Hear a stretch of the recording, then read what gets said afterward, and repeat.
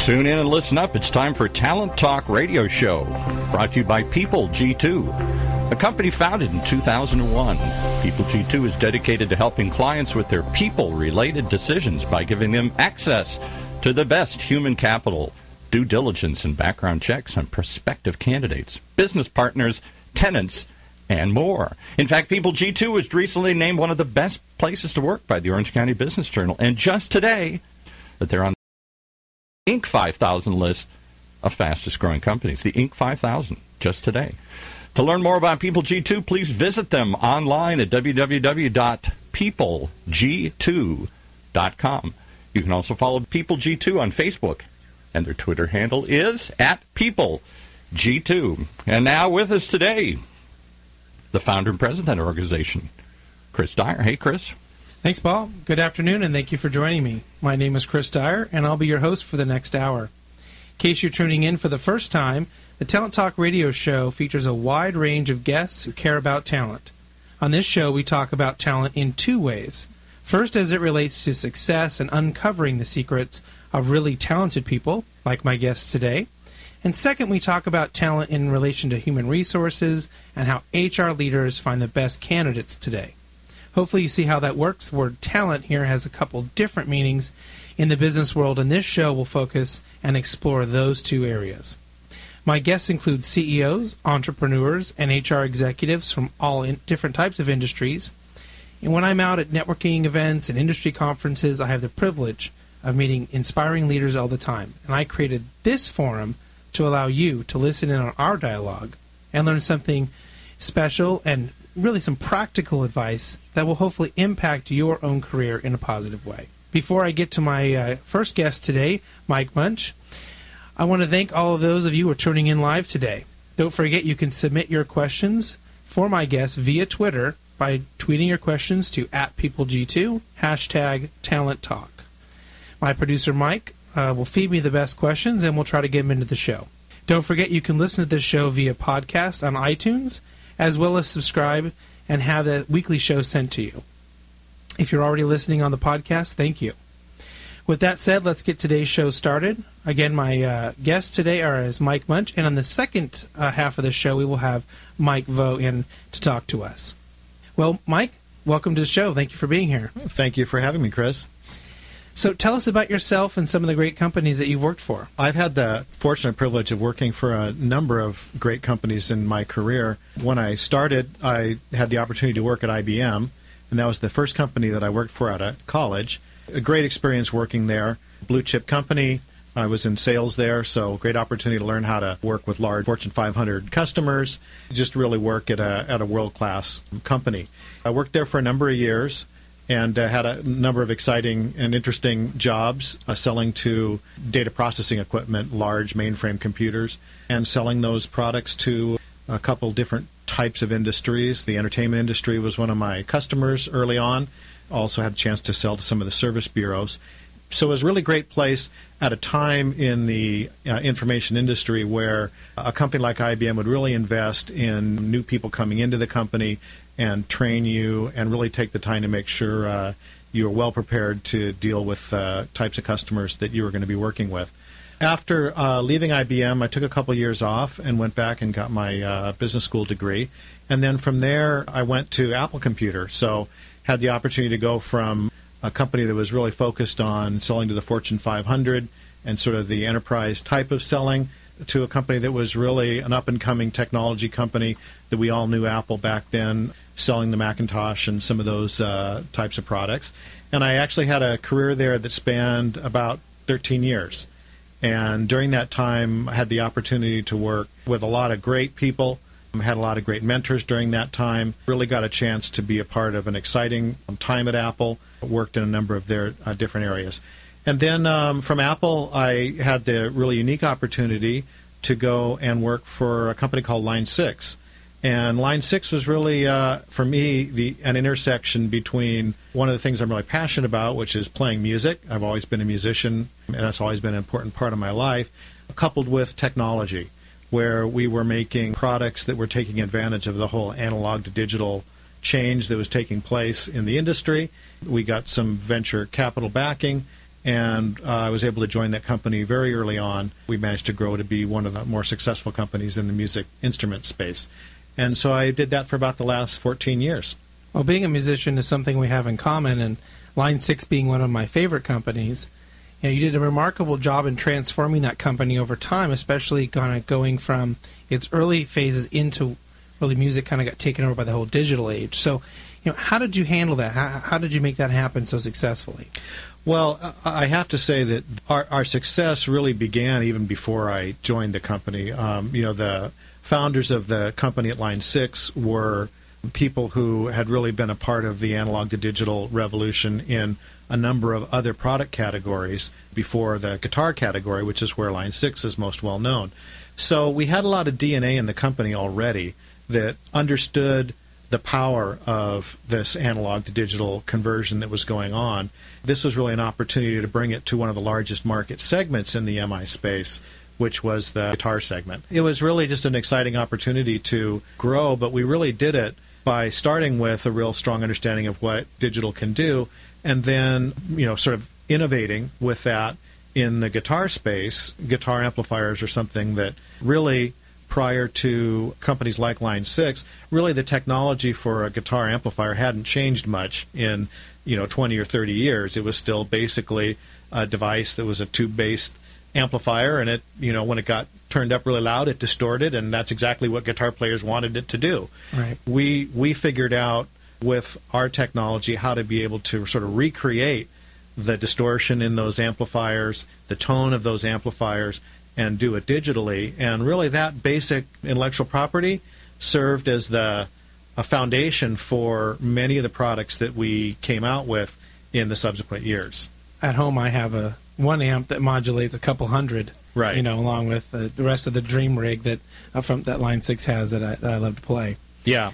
So I think a lot of people would be envious to have, or would really want to have, the type of work history you've had with IBM, with Apple, with Line 6. So how did those unique experiences, being with those types of really name brand companies, innovative companies, how did they impact you in the type of leader you are today?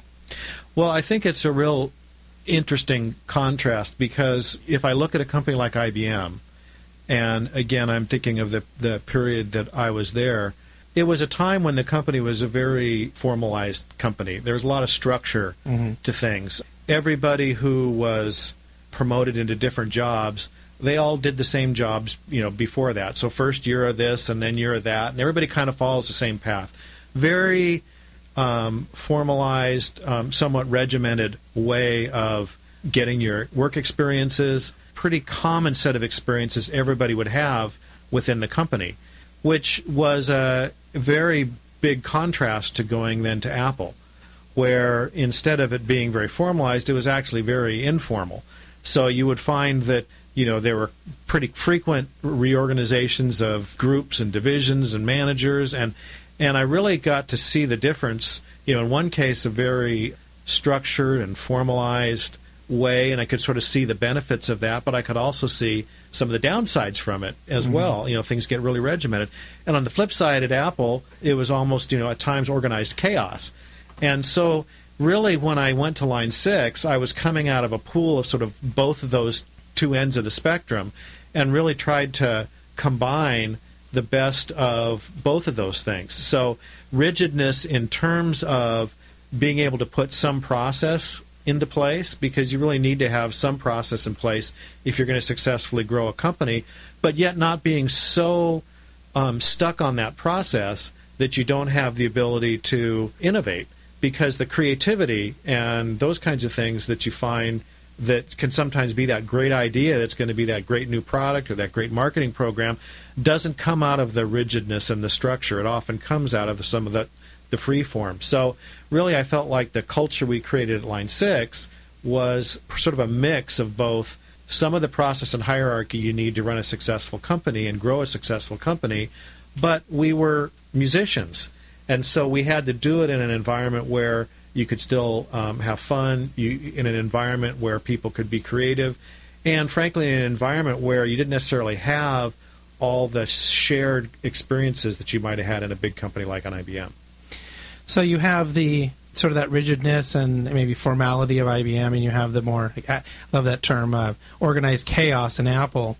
So and you come into a company where you said it was venture-backed and you really came in early on and then grew it. Right. I can imagine you were taking what you knew and came in with one maybe set of leadership skills and abilities, and maybe over time you changed. Mm-hmm. Can you maybe talk about what you became? What was sort of the end results of the ideal leader within that organization? Well, it's always a challenge when you go into a young company to sort of figure out how much, as a leader, you want to sort of let people make their own mistakes and let them do their own thing versus imposing your own will and personality on the organization. And maybe because I saw, particularly at Apple, the power of personalities, and at the time in technology, you heard about companies like Microsoft with Bill Gates and Oracle with Larry Ellison, and sort of what I call the cult of personality, right, that were really driving companies. And so when you go in and now you're saying, well, now I'm the one who's responsible for shaping culture. And when I say me, I mean I really have to say what I mean is really the management team of the company, because as you know, Chris, it's not just a one-person show. It sort of is, how are we going to create an environment where, on the one hand, you can get things done, but yet on the other hand, you don't build the company around a personality, myself or others in the company. And so it was really about trying to strike that balance between those two. Was one of the first things that I had to sort of wrestle with in terms of my own style. As I grew as a leader, it was more getting used to, frankly, not so much letting other people do their things, because that was more how I was oriented. It was actually more learning when, as a leader, it's more expeditious to insert yourself into the process and make a decision so that you can move on, rather than letting the sort of creative process and the consensus slow down the decision making that you have to make. So sometimes, letting an idea build a little bit, letting it sort of germinate, let it kind of cook before you're ready to do something is good. But in a startup situation, you don't often have that luxury to be able to have all that time, and you have to kind of jump in. And so I'd say one of the things that I had to develop was sort of the instinct to know, when do you sort of jump in and say, let's bring this to an end and make a decision and move on, versus allowing others to make those decisions for you. So definitely, for me, had to evolve in that area quite a bit. So it seems like there's a lot of passion and energy behind the work that you did at Line 6, and partly for the company, the people around you, and also I think what you were doing, right, with the music part as well. So how much do you think that plays into the success of people really loving what they do, enjoying what they do, or being passionate about what the company's doing? Obviously, it's critical when you can get it. I think it's a luxury, frankly, in some cases, to be able to do it. And I really feel fortunate, for me, that I had the opportunity to work in an environment where I was also passionate about the space that we were in. And I think a lot of people, that is, if I look at the people that I worked with, many of them shared the same passion as I did, whether they were music aficionados who didn't actually play an instrument, or in some cases we had people in the company who had been on tour with major worldwide acts and played forums around the world, and everything in between. And what we all shared in that case was just a real passion and love for music creation, performing music and creating music. So I think that having that is a definite advantage, both in terms of the motivation to go to work, also in terms of a great connection with your customer, since our customer was and is musicians. Having that connection is great. And that was probably the people very early on that were the core of the company, were those kinds of people. But as we grew, I also found that there were people who were very passionate about being great at what they do. So you might find somebody who's in logistics can get just as passionate about really finding the best way to optimize your supply chain and getting excited about that in the same way as a guitar player might be getting excited about a new amp that we're creating. And so what I think I would see would be that passion can be for your space, But passion can also be for what it is, you functionally that you're doing. And I don't think one is any better or worse for the company than the other. But I think having that passion to either be great at your job, to be great functionally, to empower your customers, whatever those things are, that is really key to really any company's success. And I think you see it over and over again in the companies that are really strong. Sure. I think you make a great point that you can have that love or passion for what you're doing. It doesn't have to be that you're working for a music company just because you enjoy music. That same person could be working for a company that sells a service, but if they're doing a job that they love, right, it's just as important as if they were working for a company that did music or sold paper clips. Right. Well, and I can say, for me, I certainly got excited about creating products that would allow musicians to find a part of them creatively that they hadn't been able to experience before. But I was just as excited when the first time Line 6 was put on the Inc. 500, because it was, the opportunity to build, to say, hey, we're building a great company. And I was passionate about that. And the first time we were voted one of the best places to work in Los Angeles County, I was also excited about that as well, because that's a passion to build a great organization, to build an organization that people are excited and to work in, is as big of a motivating passion for me as the music space itself. Mm-hmm. Well, we've been talking a lot about musicians, and one thing that musicians have to do is practice. Indeed. And takes a lot of work. Taking that kind of analogy there, looking back at your career as a leader, was there something you had to work at, to be good at, that turned out to be a pretty important part of your own life within the organization? I think that the key thing for any leader in an organization that you always have to be working at is communication.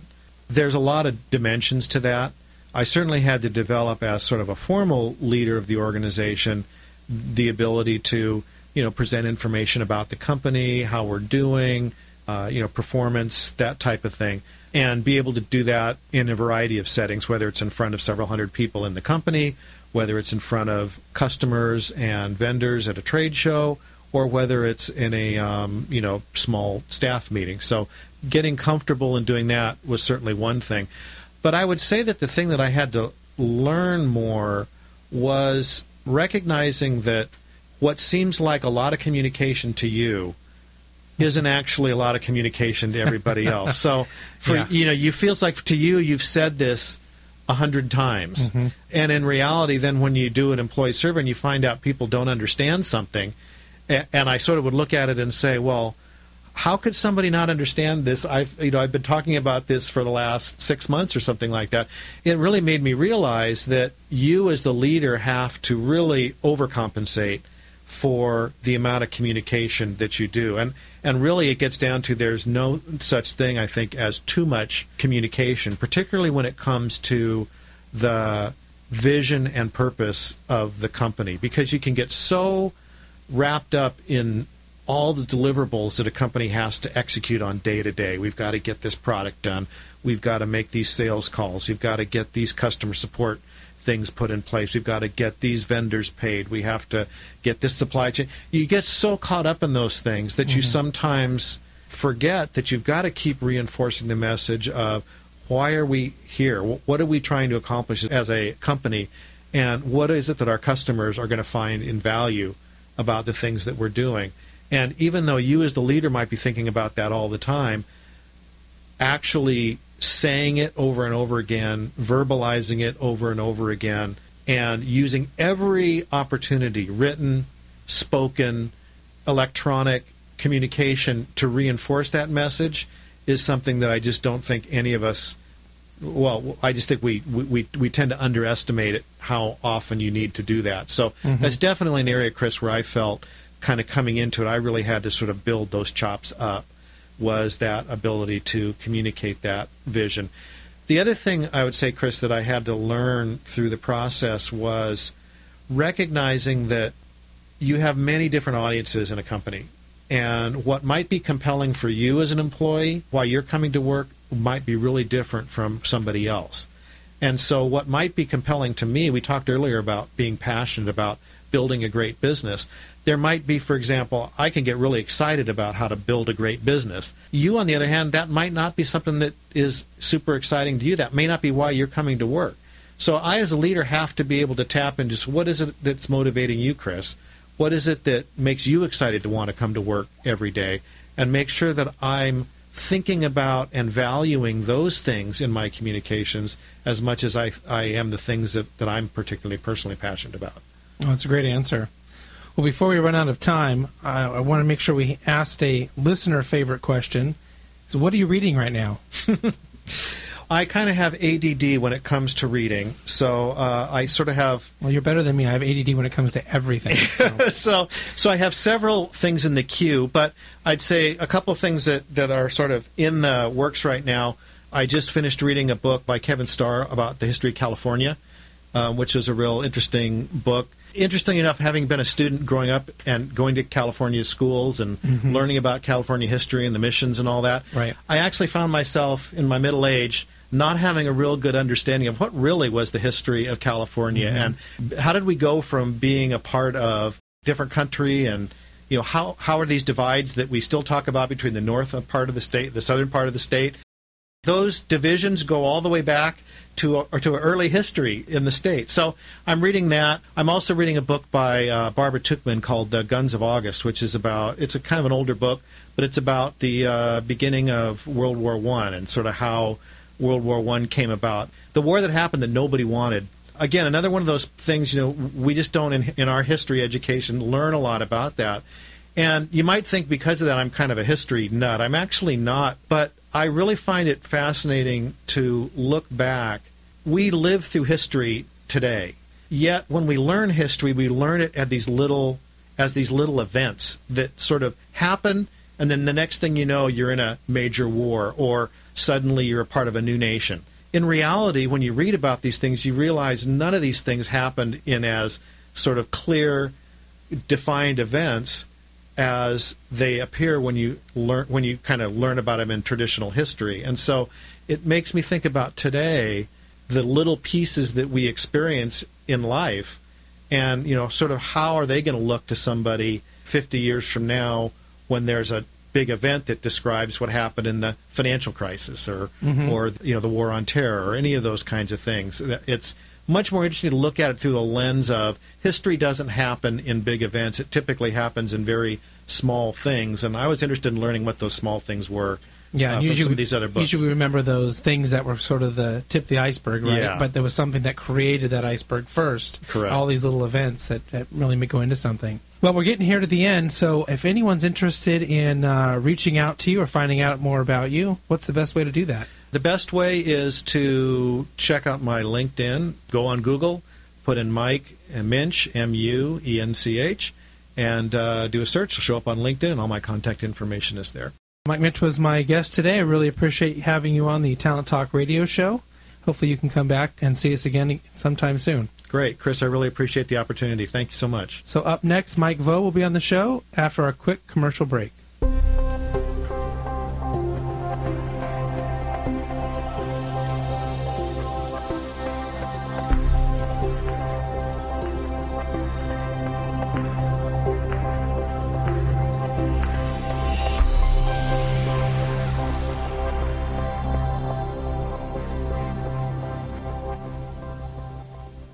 Imagine what it would feel like to lose everything. Your job, your home, your family, your dignity. This has happened to thousands of the men, women, veterans, and young adults we serve at Working Wardrobes. What do we do to help? We provide career development services, life skills workshops, job skills training. We provide the perfect interview outfit, and we get clients placed in jobs. Call Working Wardrobes, 714-210-2460. Donate, volunteer, invest, hire. When it comes to pioneers in their respective industries, we all know the Apples, Starbucks, and Trader Joe's of the world. In the realm of recruiting, Decision Toolbox is the industry's best-kept secret, with 90% of their business from referrals and repeat customers. For over 20 years, Decision Toolbox's U.S.-based team of recruiters, sourcers, professional writers, quality personnel, and tech support has perfected a Six Sigma approach to talent management.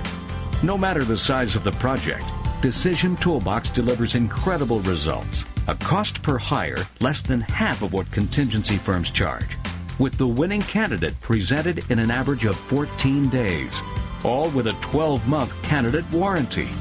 With results like that, Decision Toolbox won't be a secret for long. Visit us at www.dtoolbox.com for more information.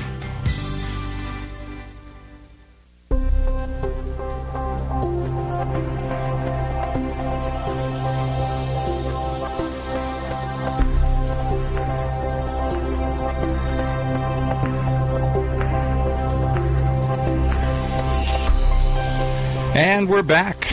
You know, the Talent Talk radio show is brought to you by People G2, a company dedicated to helping you with your people-related decisions by providing access to the best human capital, due diligence, and background checks on prospective candidates, business partners, tenants, and much more.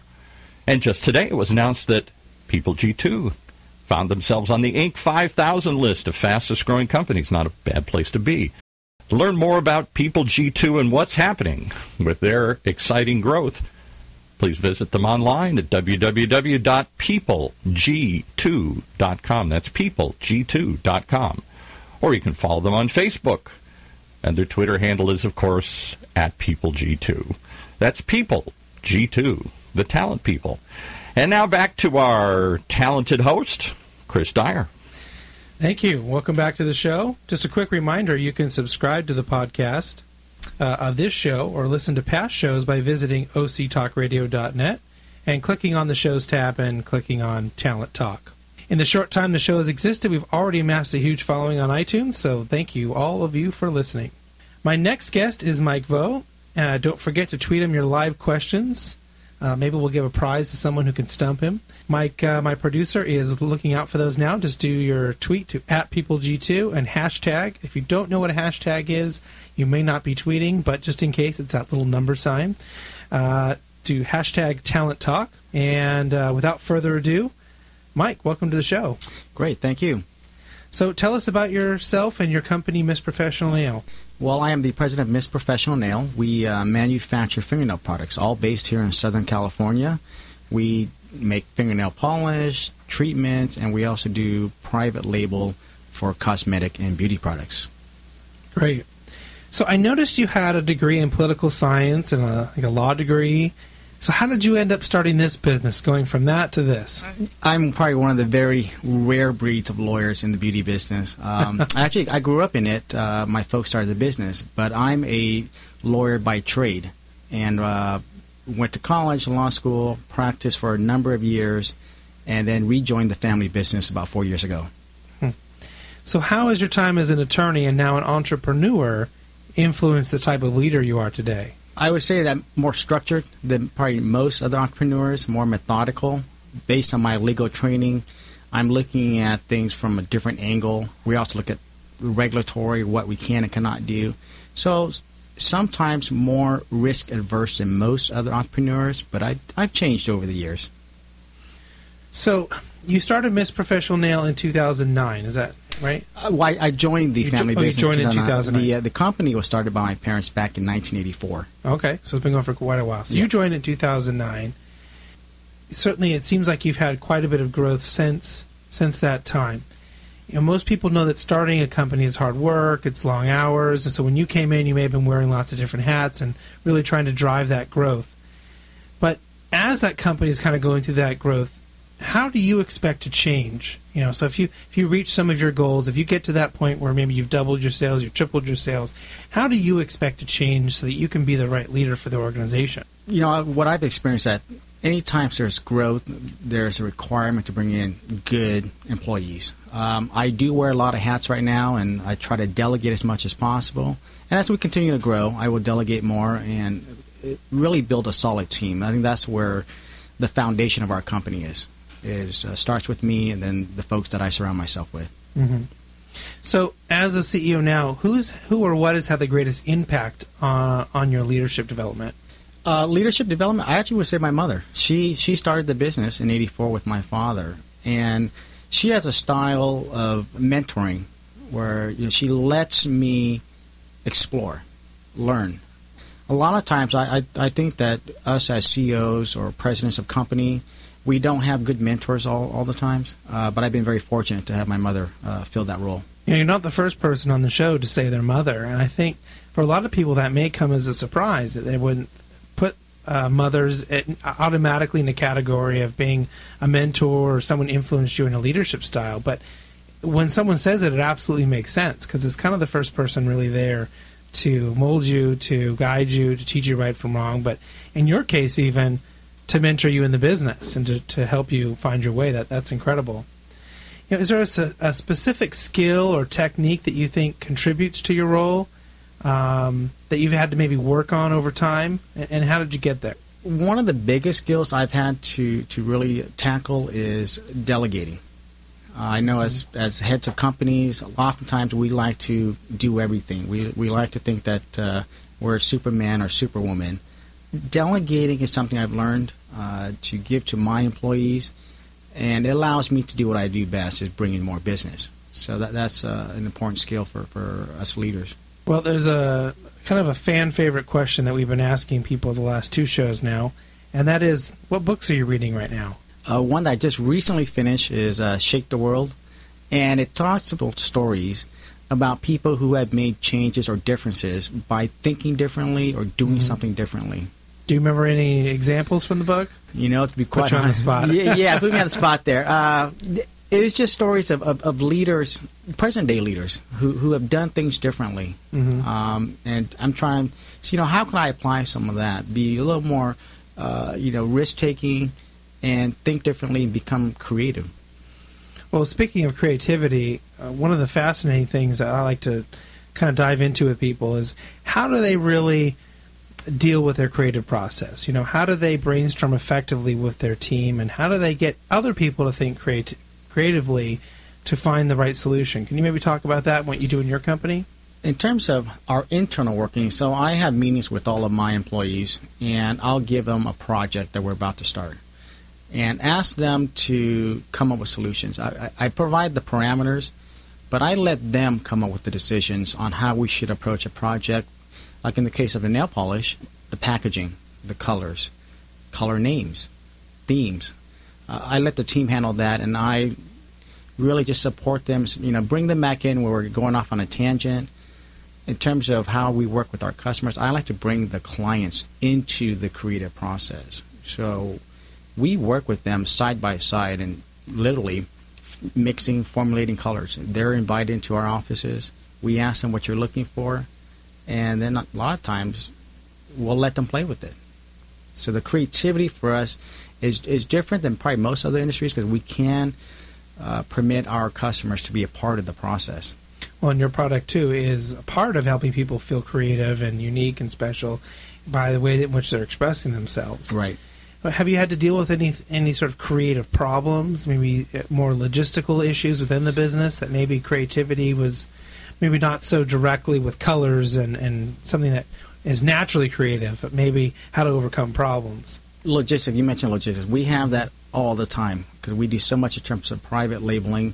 So when things are coming in not on schedule, I have to convene my team, from our production manager to our logistics folks, and say, if we were to schedule this around, you guys throw me some proposals. I never tell people this is what exactly I need from them, but these are the challenges, these are the deadlines, this is what the client wants, so provide me with proposals. And that's one thing I've been very firm with all of our employees.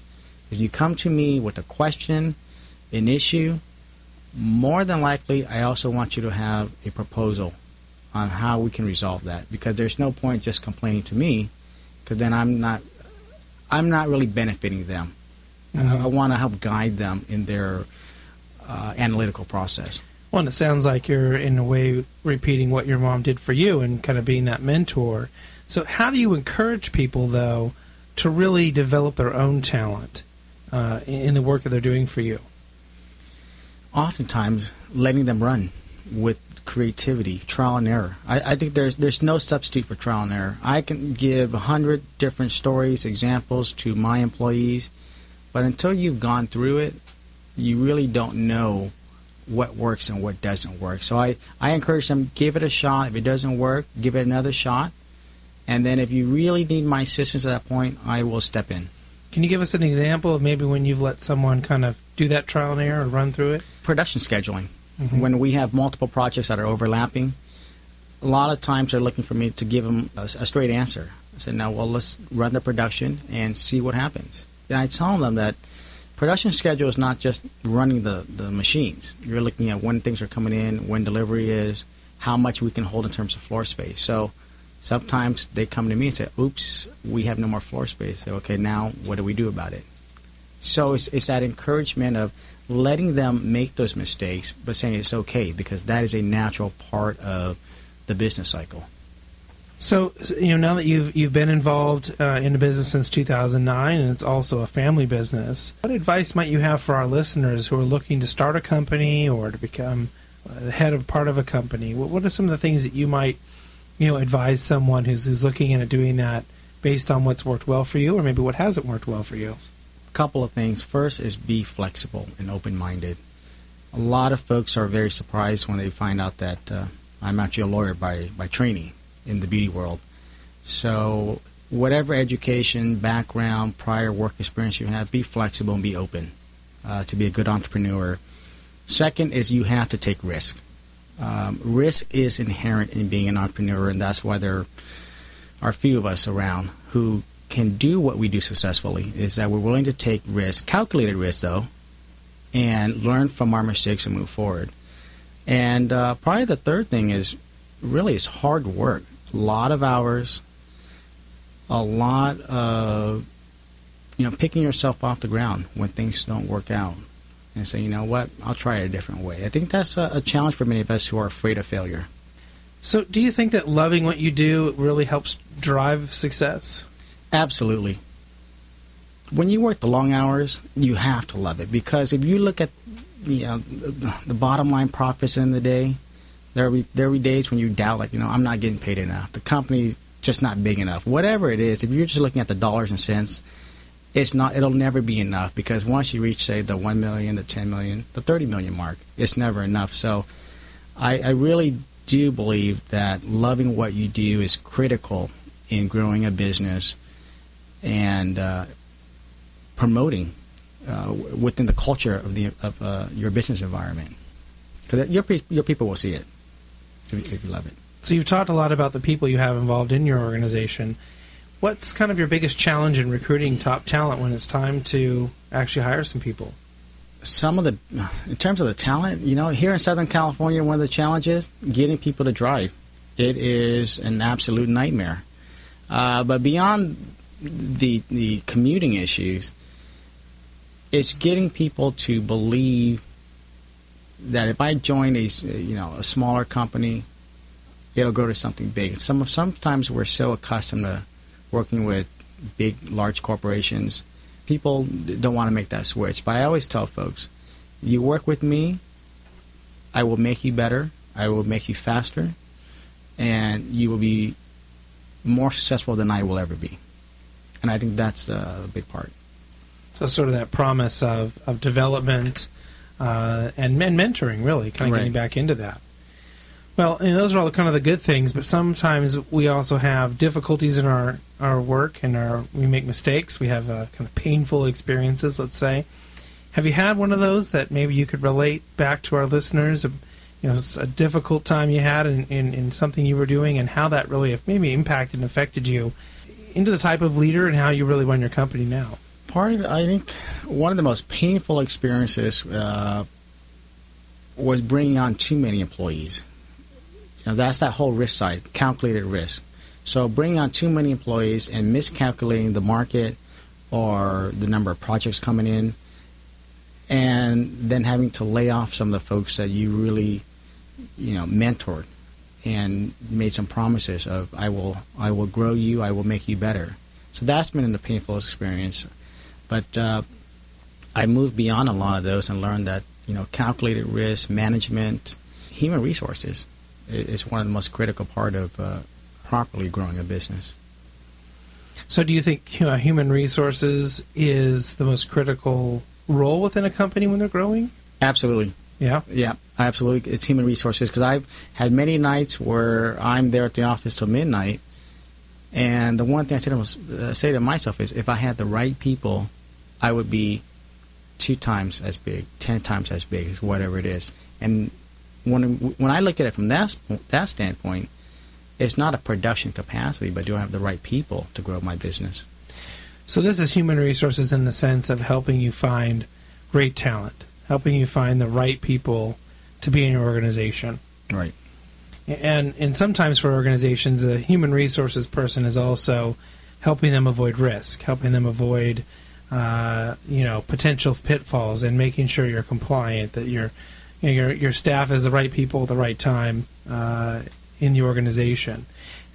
But maybe kind of stepping outside of human resources, is there another job or another person that you think is just absolutely critical within maybe your organization, but organizations in general, that you think it really has to be the right hire, or it can be so detrimental to companies?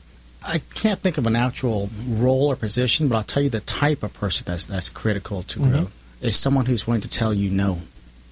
Mm-hmm. You know, as presidents or CEOs, it's hard to take a no from a colleague. And I don't call them subordinates, but from a colleague. For you to say no to your boss, you really have to be ready to challenge his or her strategy and say, you know what, I hear what you say, but I think there's a better approach. Mm-hmm. So it's not just no; it's an informed no. It's I don't think you're quite right, and here's why. Right. And I think you're right. That kind of person is invaluable in an organization.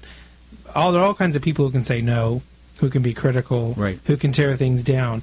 But to say no because I have this idea, or because I learned this, or this is what I think, and then to give an alternative, right, those people are very, very successful in companies and very sought after. Right, and that stems from the upper echelon of management to just the person who does everyday labor. Because I tell our folks that if you find a better way of doing something, tell me, because odds are you know the system and the process better than I do sitting at my desk. I'm not there all day.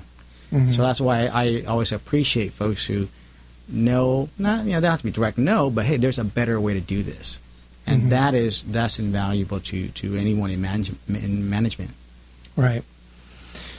So I'm not sure if you've ever read the book Outliers, but it's kind of a sort of famous book now by Malcolm Gladwell, and really the whole premise of the book is that anyone can become an expert in anything as long as they put in sort of this magic 10,000 hours of practice. Tell me, I'm not sure if you read the book or not, but just based on that premise, would you agree?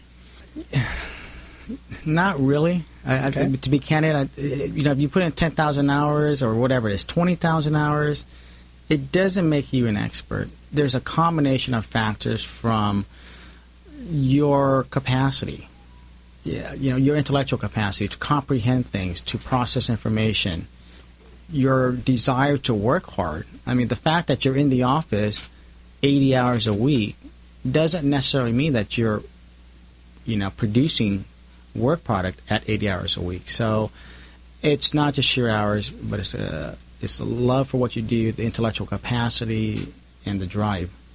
Mm-hmm. So maybe you could give me and the rest of the listeners a bit more of an explanation about Miss Professional now. I mean, you said it was sort of in the beauty industry.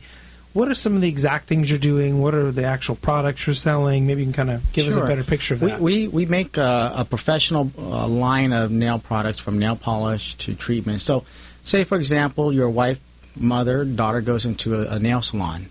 Many of the products that are used in nail salons we manufacture. We also will do private label, meaning if you wanted your own brand of nail polish remover, we'll make it for you.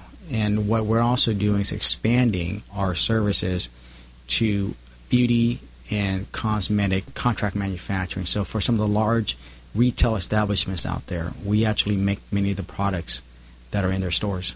And other particular products that are more popular or really kind of hitting a good buzz right now? You know what? Nail polish is a huge thing. So in economic recession, down cycles, when folks want to feel, they want to pamper themselves, nail polish is an affordable luxury. Mm-hmm. And so we've seen that worldwide. We've seen an uptick in nail polish consumption. Now, Mike is also a board member with me on the Working Wardrobes organization. We have them as a sponsor. They have their commercials here on the Talent Talk radio show. And I just wondered, we've had Jerry Rosen, the founder, on our very first radio show. What about the organization really drew you to that? And why are you there working as a board member with me and Jerry? We initially got started with the Working Wardrobes by donating our nail polish. We wanted to instill confidence in the ladies who were going out on job interviews. So we started off donating our nail polish, and I saw the good work that the organization does. Was invited on, and to me, I want to give back to the community, but it's more empowering those, not necessarily just the providing of financial assistance, but how do we empower you? How do we help you get back on your feet? And that's what really solidified my decision to join the board at Working Wardrobes. I see they've transformed lives, just like their slogan. Yeah, they do a remarkable job with really helping people, women who are victims of domestic violence. You have people coming out of rehabilitation programs, and more recently, even veterans coming in off of the front lines and into the private sector. Right. So you have quite a few different aspects of our community, our neighborhood, where we can really make a difference. So right. I highly encourage anyone who's interested in donating clothes, donating their time, or getting involved, or even donating money. Any and all of those things are really helpful. You can always find workingwardrobes.org if you're interested. Well, last question of the day here is if people are interested in finding out more about you and Miss Professional Nail, how do they reach you? Well, our website is www.misspn.com, and you can also email me. I'll make an effort to respond to all emails at mvo@misspn.com, and Miss is MISS. Our office number is 310-538-5975. Well, great. I really appreciate you being on the show today, Mike. It was a pleasure. That's about all the time that we have. I really want to, again, thank Mike Lowe for being on the show, as well as Mike Muench. It was a really fun show today. Please make sure you tune in next week at the same time, 1 p.m. Pacific Standard Time, for Talent Talk, brought to you by People G2. Next week, you can hear Terry Hartshorn, I hope I'm saying that correctly, and Nancy Hoops with their thoughts on talent. Until then, do what you love and show the world how talented you can be today. I'll just sing a little thing here. You've been listening to Talent Talk, the only show that explores the ideas behind developing, finding, and keeping good talent in an organization. Brought to you by People G2.